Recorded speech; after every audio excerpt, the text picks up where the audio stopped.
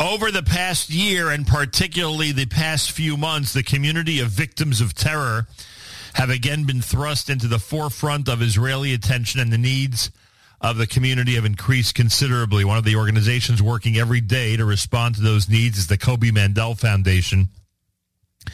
Founded over 20 years ago when 13-year-old Koby Mandell was murdered in a terror attack together with his friend Yosef Ishran. In response, his parents, Rabbi Seth and Sherry Mandell, we've had the opportunity to speak with both of them on the air, started the organization to help other families dealing with those traumas. Today, the organization is headed by Koby's sister, Eliana Mandell Braner, and she is with us live via telephone from Israel. A pleasure to welcome you to JM in the AM.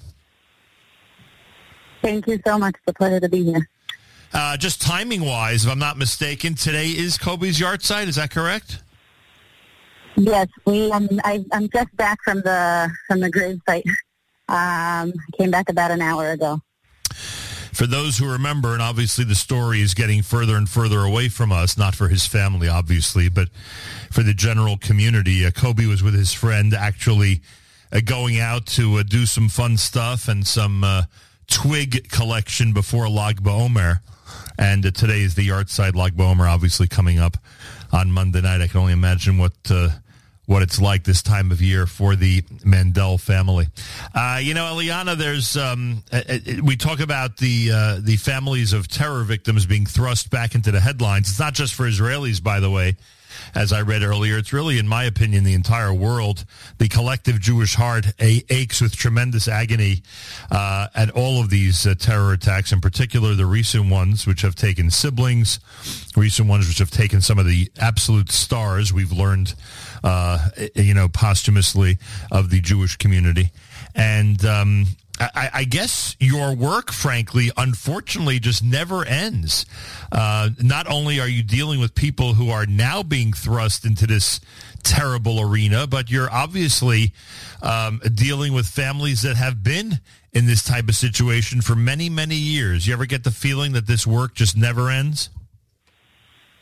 Well, standing at the grave today, I was speaking to Koby, and I said to him that I was hoping that in 22 years, I wouldn't have to explain to my children what terror is and what death is. And unfortunately, it just feels like we're being pushed right back to where we were 22 years ago with this terrible, terrible wave of terror that's been attacking us and that's been happening all over.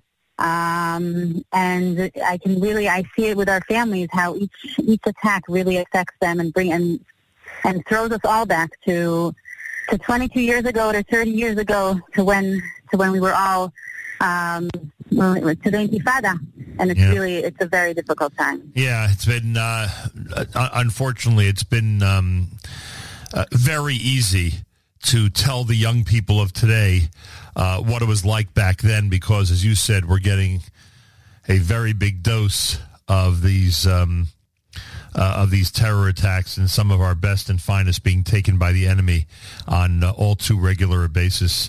Eliana Mandell Braner is with us live via telephone, heads the Koby Mandell Foundation. All right, so there are a couple of things. First of all, kol hakavod to you guys, because, Camp Koby started and Comedy for Koby started years ago. And, for obvious reasons, usually, these things have a tremendous amount of strength when they start and as they continue for a while. And then it's hard to keep the momentum going. It's pretty amazing that your organization has been able to keep both of these very robust programs going as strong as they are. Not only are they going, they're growing. We started the year with 400 families, and now we're at 600 families. So the Koby Mandell Foundation is, after Corona, we got an extra boost of families, and we've just been growing and growing. And thank God we have the support of so many communities around in America and in Israel and all around the world that are helping us do our work. It's been an incredible 22 years, and it's just, I feel like we're just beginning now. This summer, according to what I read, you're going to have 100 more children in the summer camp program than you've had in the past. Yes, we had 400 kids last summer, and we're going to have 500 kids this summer. How long does this program last? How many days or weeks does Camp Koby go for?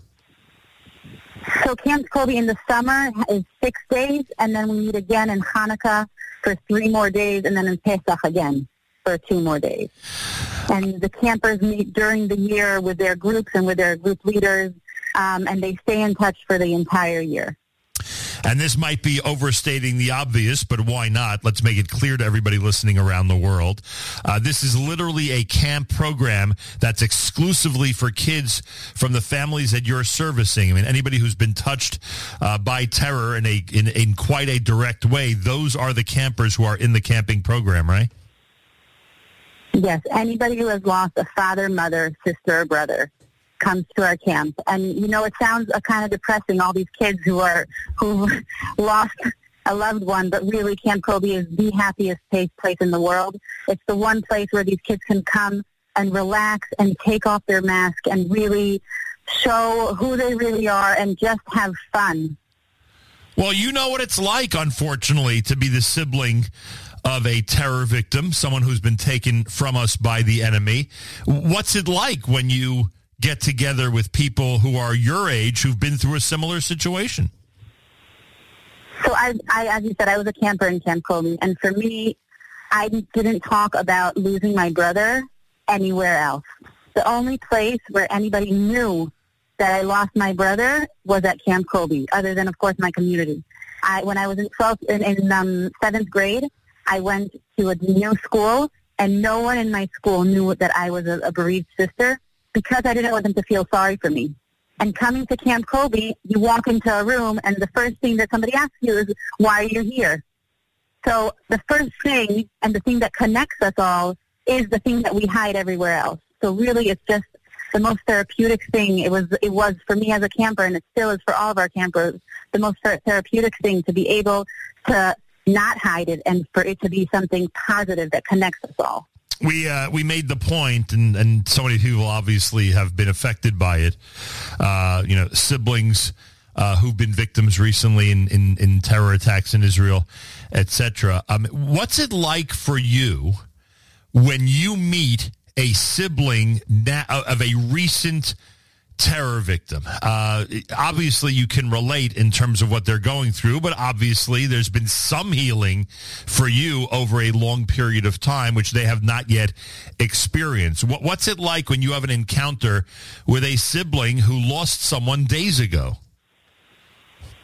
So usually when I go to Shiva or I meet them a few days after, when I walk in, it's like they're looking at me for answers. Right. They're looking at me to tell them that it gets better. And I try to just listen and hear and be there for them and support them. And I do tell them that right now it's the hardest thing that they'll ever have to go through. But as the years go by, the death is still there and the pain is still there, but it's not the same. And life won't go on, because I don't believe that life goes on. I believe that you start a completely new life, but they will start a new life and they'll be able to live. And for some of them, that's what they need to hear, that they'll be able to live. Because when you're at the beginning, when you just finish a Shiva and it's just in a few days, you really don't know how you're going to get up the next morning. Yeah, I remember your mother's perspective on this when we spoke with her shortly after the tragic episode. Are you amazed that your parents were able to do all this to establish a foundation, to reach out to hundreds, to be responsible really for the therapy in a way? I don't mean that in a professional sense, but you get my point of so many kids, especially kids, who've been through situations like this. I mean, your parents or any parent in any situation could literally just live out the rest of their life, so to speak, and not get over to any degree, the entire experience. Are you amazed with what they were able to accomplish? I'm astonished. When Koby was murdered, the first thing my father said was we have 3 more children. I am not going to let the terrorists ruin my family. And now as a mother of 4, I cannot understand how that was the first thing that came out of his mouth. The thought of losing a child is so astronomical. It's something that I don't even want to think of. And I am just blown away by what my parents have been able to accomplish. And the fact that this foundation has kept going for the past 22 years is absolutely incredible, and it's all down to my parents. Yeah, well said. My father and mother are amazing people. Head of the Koby Mandell Foundation, Eliana Mandell Braner, is with us live via telephone from Israel. By the way, there is a crowdfunding campaign right now that's earmarked for the summer camping program. As you heard Eliana describe, this is a camp that gets together during the summer, during Hanukkah time, and around Pesach as well. So they are in touch and dealing with and trying to help children in this type of situation all year round. If you want to help out and get more information about what they're doing, it's KobyMandell.org, KobyMandell.org,